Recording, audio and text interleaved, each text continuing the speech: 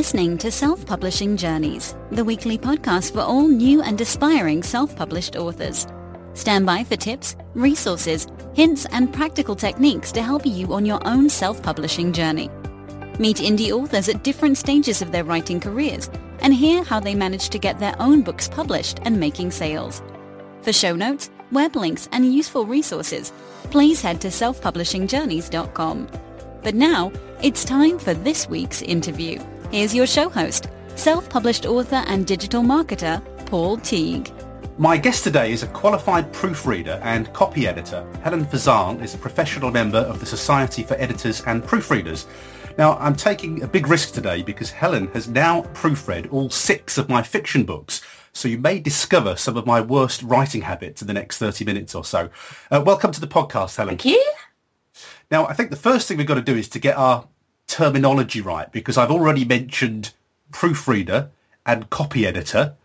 What's the difference? Right. Well, technically, copy editing is when you receive the raw material from the author and you prepare that material for publication. So you do everything, basically. You look at the style, you check things are consistent, you check the spellings and the grammar, you look for mistakes if you've made factual errors. We try and spot those as far as we can, depending on the subject matter. And we'll prepare a style guide for you, which sort of sets the style of the book. So that's copy editing. So when the copy editor's finished, it should really just about be ready to go. The proofreader is the person who looks at the copy just before it's published and reads through it again and thinks, aha, they've missed a hyphen, they've missed something here, there and everywhere, and they've just tied it up ready for the final publication. So that's the difference between the two. But what I do is I do both, really. So I start off with a copy edit and then I finish with proofread. So I hope, you're not finding any errors by the time I finish with it. And let's throw another one into the pot, because I also know you can get structural or developmental edits. So what's the difference with those?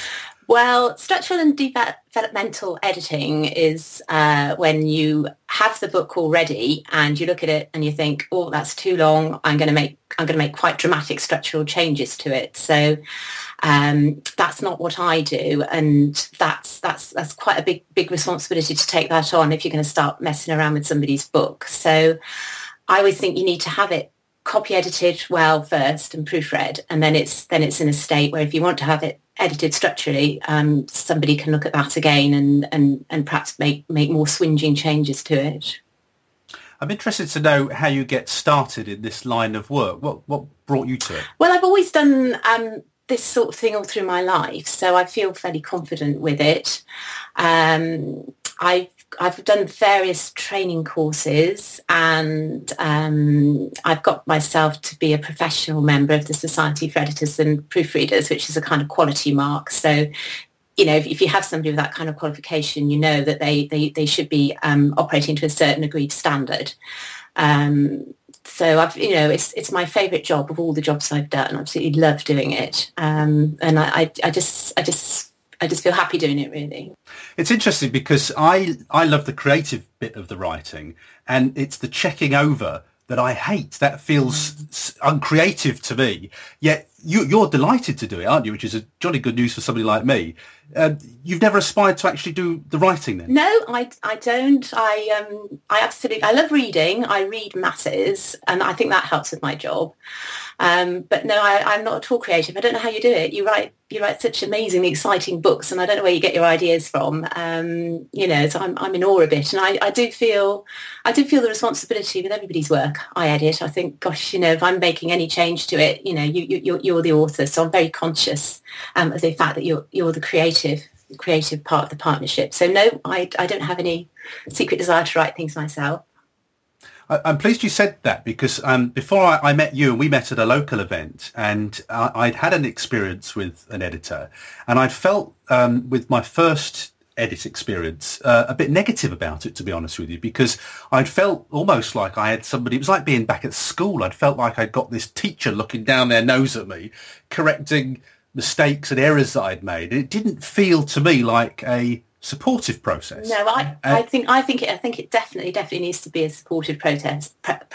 Sorry, and you need to get a really good relationship with your copy editor right at the start, because it can be very crushing for your self-confidence. And I have to say, you are not the only person that has happened to. I fairly often get somebody who's tried somebody else first, and had a bad experience with their first copy editor. And I think if you're going to take the project on, you have to feel positive about it yourself and want to do it, and be encouraging and see the good things in the work, really. So yeah. It knocked my confidence tremendously because I just felt like it was rubbish, and I don't mind taking feedback. I want to get the thing as good as it can be. Of course, yes, I do. Yeah. But to feel that what you've done is rubbish is not a good place to be for an author, because you've kind of got to take that leap of faith, haven't you, when you're publishing stuff? Yeah. Well, I do think as well. I mean, I remember that book, and I didn't think she was right in her criticism. I didn't think her take on your story was correct at all. So I don't think our role is to set ourselves up as some kind of literary critic and start making sweeping statements about your book. So I don't think you should assume that people always know what they're talking about, really. So yeah. I take it you must read quite widely then, because my stuff's science fiction. It's not everybody's taste. Some people hate it. I appreciate that. But you must be a wide range of reader. Oh, yeah, I do. I love science fiction, actually. But I just like reading anything. I like reading something that's well written.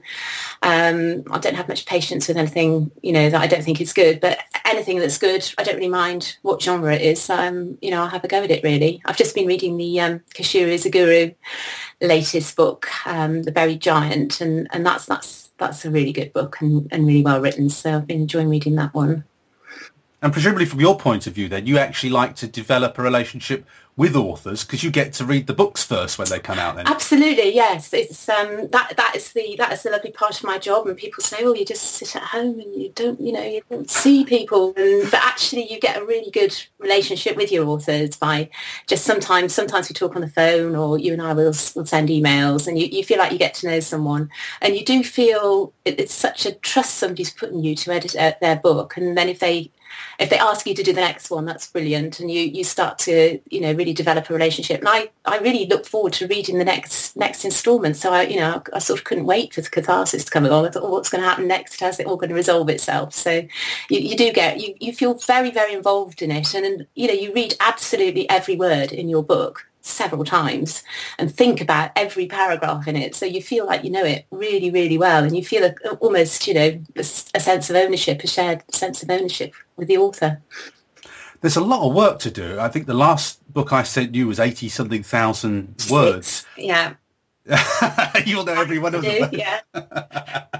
That's a lot of work, because I know you give it a sweep first, I think, don't you, just to get the story? Yeah, what I did with that one is I printed it out, actually, and had it on paper.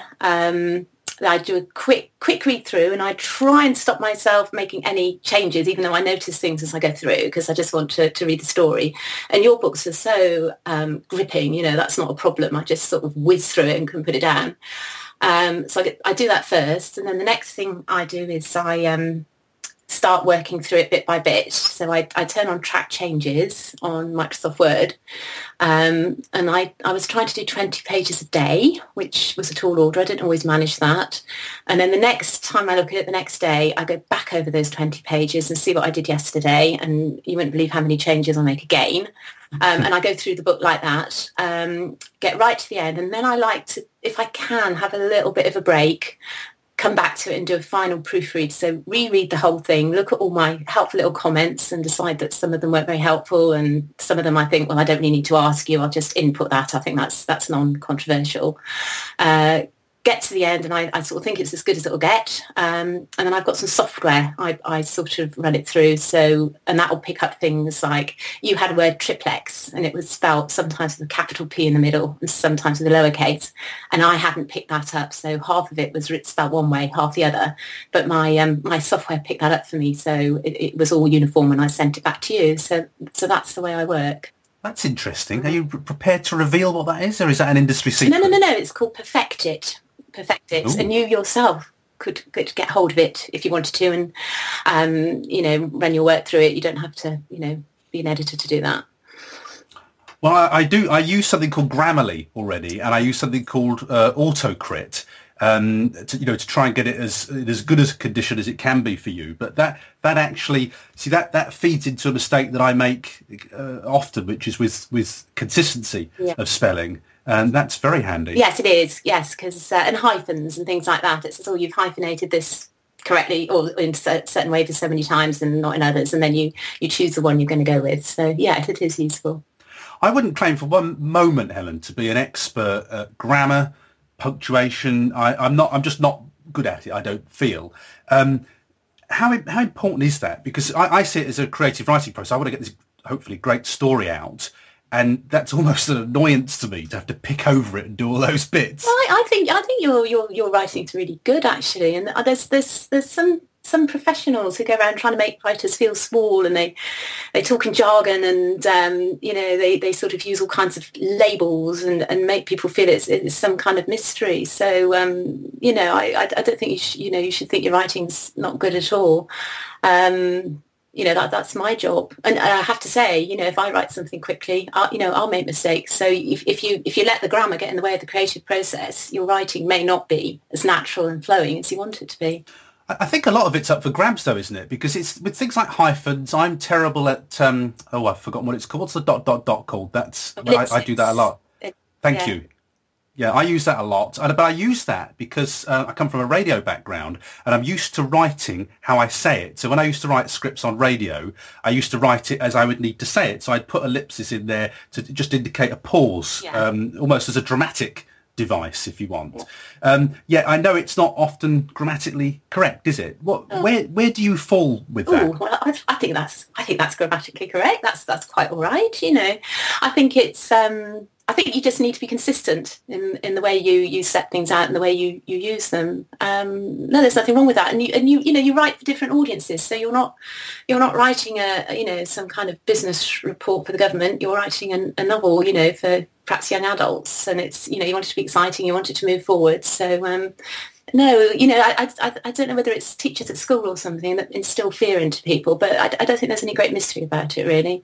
And if you have someone like me looking over it at the end, it's all going to be consistent, and it's they'll pick up things if they're wrong. And language, of course, evolves all the time. The dictionary gets a bunch of new words every year. It does. We'd be writing like Shakespeare, wouldn't we, if language didn't evolve? That's right. It changes. It changes all the time, and particularly when you're writing for young people. You should expect things to change, and spelling changes. With the internet and www. whatever. Words have run together now, so everybody's writing with sort of the two words squashed together and a capital letter in the middle, and we're all expecting to see that, whereas 20 years ago that would have looked a bit strange to us, I think. As a new self-published author, many of them discover along the line that they probably ought to have got a proofreader or a copy editor involved when they get the reviews saying that there were punctuation errors and things all over the script. What should people be looking for when they commission somebody like you?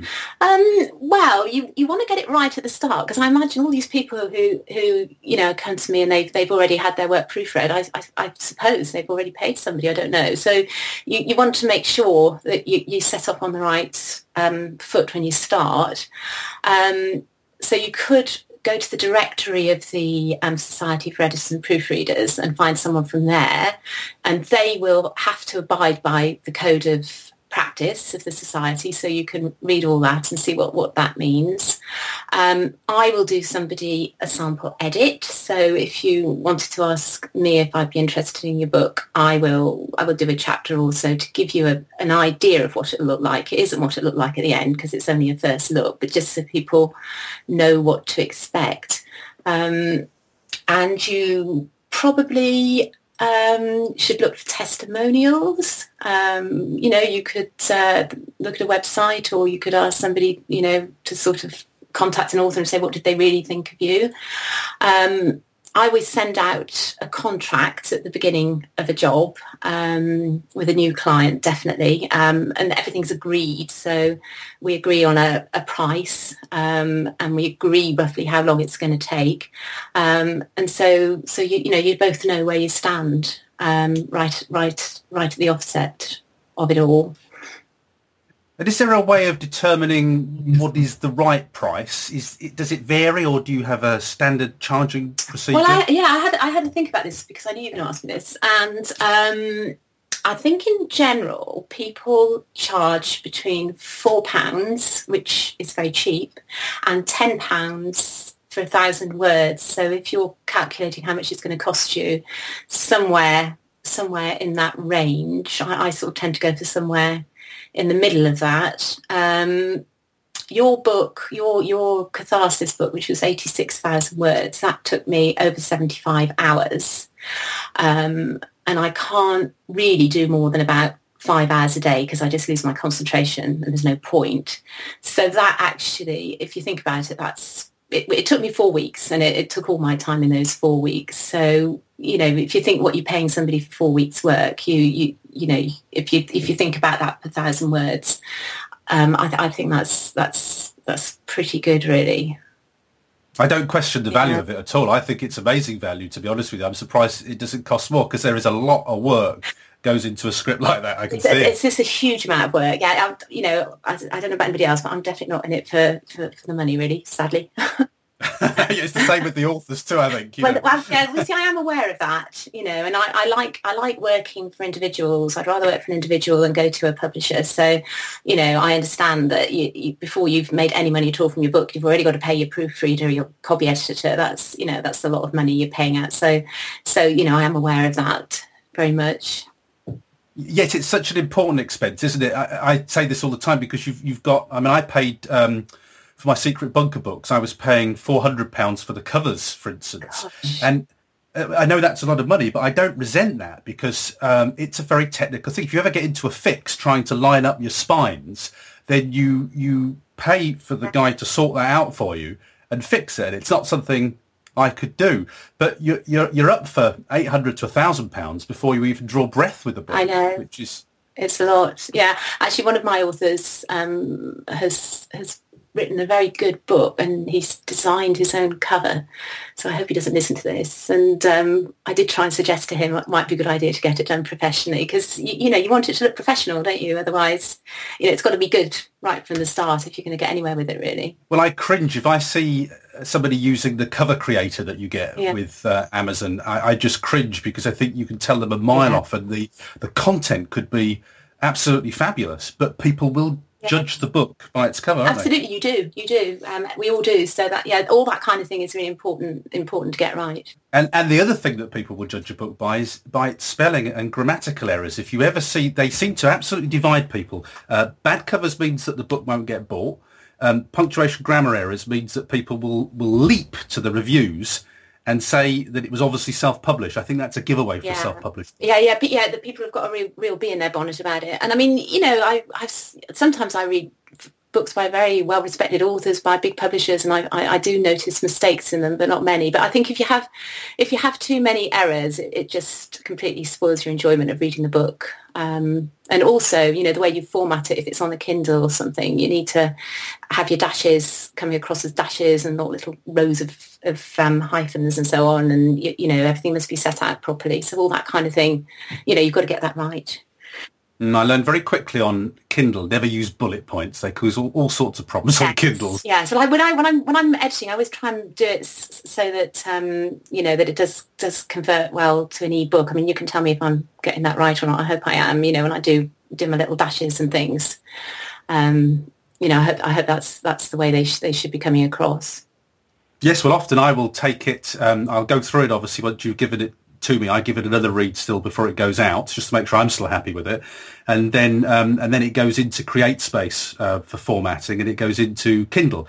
And to be honest with you, they're usually good to just drop straight in. I need to do a version without the tracking changes on, obviously, because that's a mess when it comes like that. Messing up big time, yeah. But you see, one of the things I really appreciate about your edits, and I really do appreciate this, and this is maybe helpful feedback for you, is sometimes I'm just out of words. Last night I interviewed an erotic fiction author who was saying that when she does the love scenes, she runs out of words sometimes to say, breath or breathing or whatever. And I feel like that. And what I love about yours is that you often say to me, you could write this as this or this way or that way. And that's like gold dust for me. That's good, because that actually does take a long time. And, just thinking of good alternative words, that's the bit of the editing that takes a long time. And also if there's a paragraph where it just needs a little bit of clarification, and sometimes those rewrites you would have no idea how long they take me to do. That's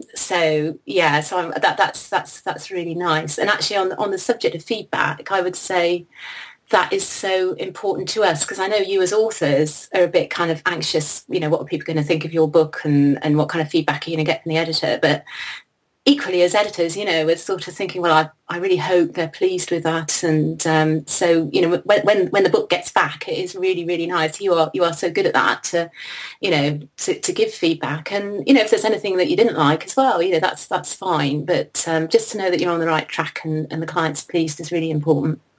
Well, when I was listing Catharsis on Amazon, and I'm just going through the checking process now, making sure everything's okay, I was sort of thinking I ought to start thinking about giving you a credit on this, because I get so much input with the word use. I do really value the fact that I've got another pair of eyes looking for the continuity. You will mention things that you don't think are consistent, which I really value. And it really, really does help me, because by the time I give a book to you, it's not fair to say I'm sick of it, but I'm punch drunk from it, as you probably are when you hand it back to me. I know exactly what you mean. Because in a way, when you're editing it get a bit like that. About halfway through the book, you sort of feel overwhelmed with it, and it's just filling your head so much.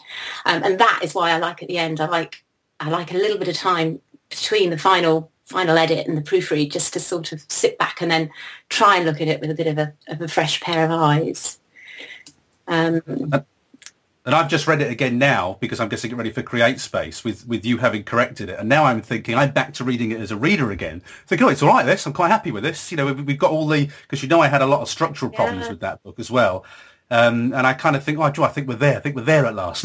I thought that one was really, really good, actually. And I did think the ending worked brilliantly. And to be honest, Paul, we read loads and loads of books, and particularly books with very complicated plots, and then they quite often resolve themselves very quickly in the last chapter or two. And I think that's a good thing. I think you tied it all up brilliantly, really.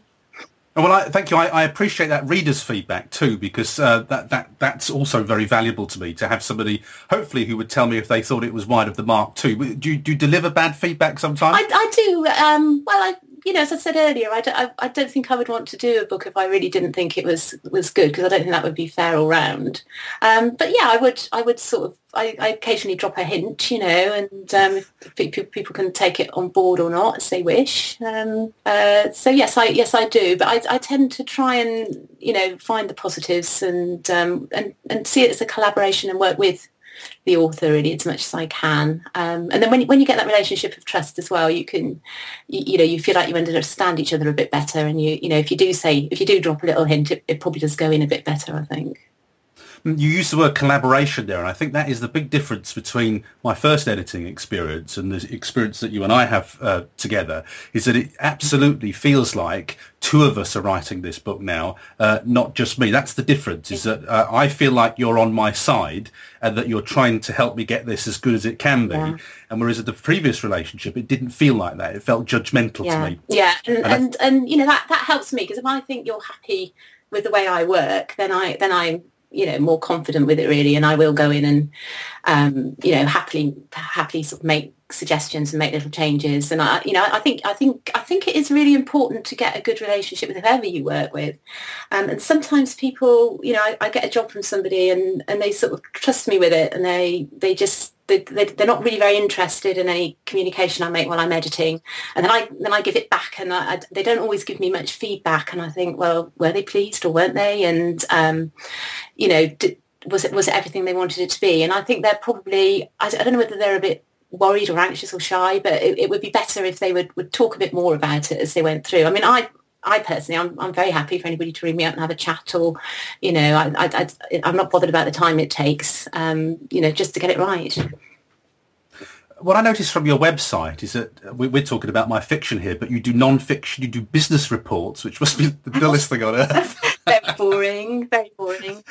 I bet you look forward to the fiction coming in, don't I you? do. I do. I like doing the fiction the best, I think. I just love doing that. I like doing anything, really. I did a big book on the history of Islam recently, which was really fascinating, actually, which took me forever. But or I'll sometimes do, it tends to be humanities type things like history or politics or, that kind of thing. So, you can learn quite a lot of things from the other jobs you get offered as well. They must make different demands on you, though. If you're doing historical and factual, that must give you quite a challenge, doesn't it? It does, yes. I the History of Islam book, I was Googling some very strange things, to try and make sure it was all accurate. Yeah, and you want to sort of feel it's something you've got a reasonable idea about, a reasonable understanding about, because then also you pick up when things are wrong, if it's your area of expertise. So in the unlikely event that anybody would ever ask me to do a book on science, I think I'd probably have to say no, because I just wouldn't know when it was right and when it was wrong. You made a really interesting point there about Google search histories. You should have seen mine for the trilogy I've just written, things like How to Survive Bushfires, drowning, strangulation, diseases and things like that, all sorts of bizarre things that you have to look up. It's fascinating. I know, you can just hear the news reports saying, well, they have been looking all this stuff on this computer before. So, yeah, I have exactly the same problem. No, I think it's very funny if you were to look at an author's search history. I'm interested to know whether you're encountering more self-publishers now than you were. Definitely. There are lots and lots of people self-publishing, and I think it's brilliant. And I think some of the writing is tremendous. I mean, it's a bit like music, really. Why is the stuff that gets amazingly popular, and then there's some brilliant stuff out there that nobody knows about. So, and I think your books are really gripping. And if the kids latched onto them, I'm sure they would get hooked on them. So yeah, I think it's all great, and everybody can publish nowadays. It's you can just get out there and do it yourself, can't you? And then if I am a self-publisher and I'm having a first experience with somebody like you, what sort of condition or presentation do I need to offer my book to you in? Is it just a Microsoft Word document? Is there anything special I need to do for it, or can it be fairly rough when I send it to you? Well, a Microsoft Word document's just fine. I mean, you don't really need to worry about things like spacing and things like that, because that's easy for me to mess around with on my computer.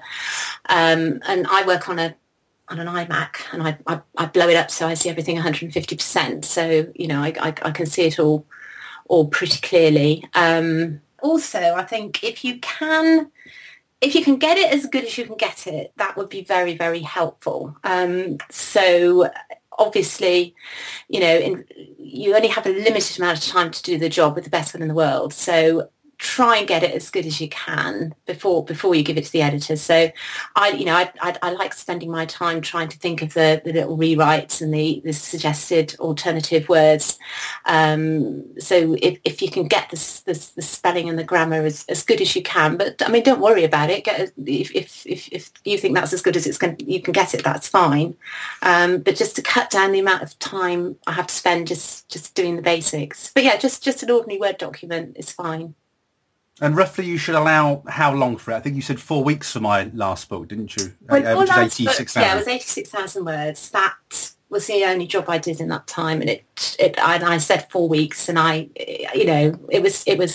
was quite a push to do it. But that was all right. But any less time would have been tricky for me, I think. So, as I said earlier, it takes me. That took me 75 hours for 86,000 words. So I'm doing just over 1,000 words an hour, aren't I? So, yeah, I think a book like that you should allow at least a month. And I think people should be a bit wary when they see these proofreaders and editors on the internet and say, "Oh, I can get it back to you in no time at all." Do you really want it back that quickly? How good a job do you want done on it? So I think you need to allow a reasonable amount of time, and also, people are going to be a bit busy. I mean, I'm not always sitting here I'm twiddling my thumbs. I've always got a job on the go, so you might have to wait a month or 2 or 3 to slot it in. And I think people should be, prepared to wait a bit, possibly. I think that's a good point. I think when I finished The Secret Bunker, I told you what my writing schedule was, I think, didn't I? For the others, yeah. That's handy, is it? Yeah, it was very handy. And I think you were going to get Catharsis to me at the beginning of December, but that was delayed a bit. But then that was fine because somebody got in touch with me and, I slotted their book in December. But it is useful, to plan ahead and be a bit flexible, be prepared to wait a bit, I think. So don't ever last minute it. That's the crucial point to make there, I think, probably. Well, I'm sure you would find fantastic editors if you did it at the last minute. Obviously people, you might expect your editor to be busy, so they couldn't immediately do your work. So I think you should be prepared to wait a little bit. One of the things I also like about what you do is the style guide because I write in trilogies, or I have been writing in trilogies. I'm not going to write in a trilogy next time, by the way, but you do me a style guide. And certainly, over the trilogy, I found that really valuable. But also, I found it useful for me learning because I don't know anything about it. As a self-publisher, I'm learning as I go along. And I find it fascinating. Things like times. I don't know the conventions. Yeah, well, I mean, you decide on the style for that particular book. So your books, we use IZE spellings, don't we?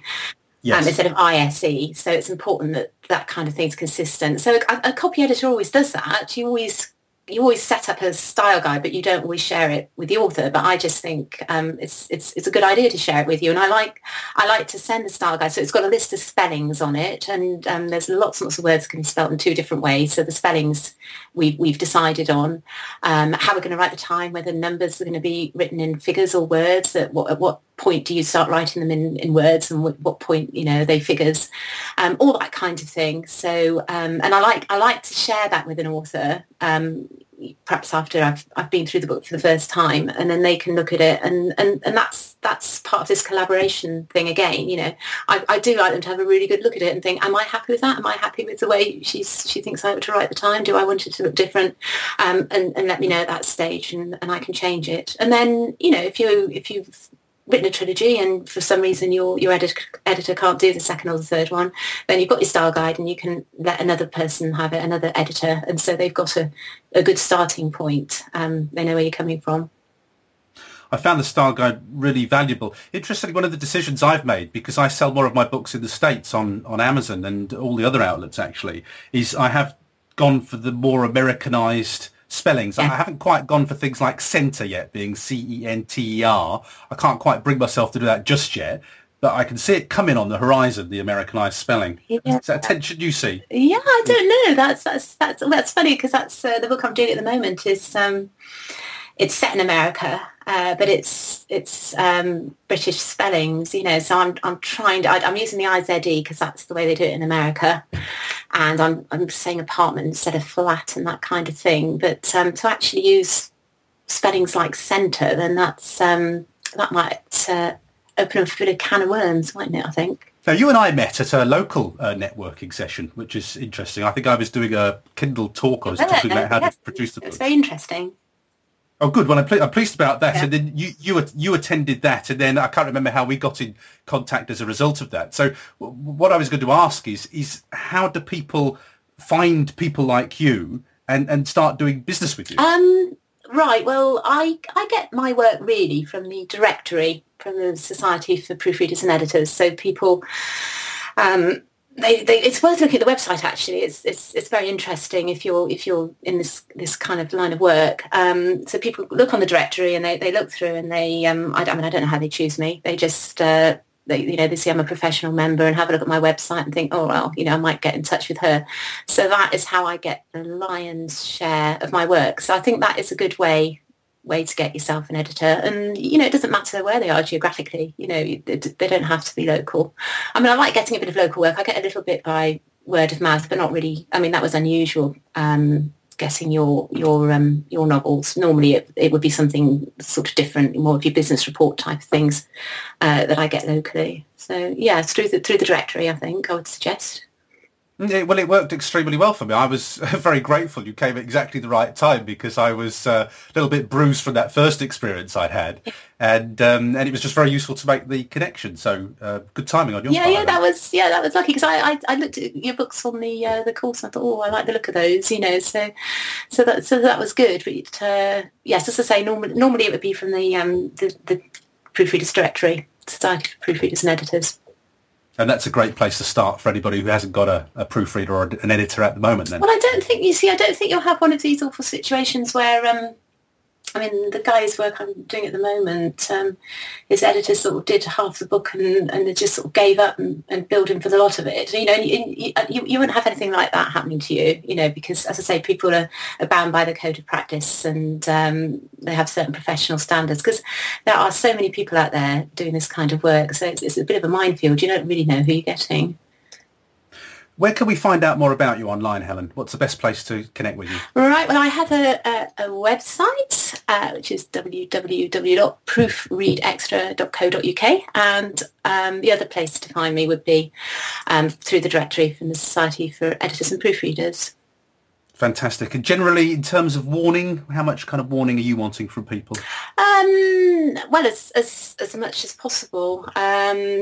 If you've got a book that you're going to be finishing at some later in the year, that would be really useful to let me know, and then I would book it in, and I won't take on too much other work. So yeah, as much notice as possible, really. Well, look, I really appreciate the work that you've done on my books. I think you've done about 400,000 of my words so far, so I should be giving you a medal, really.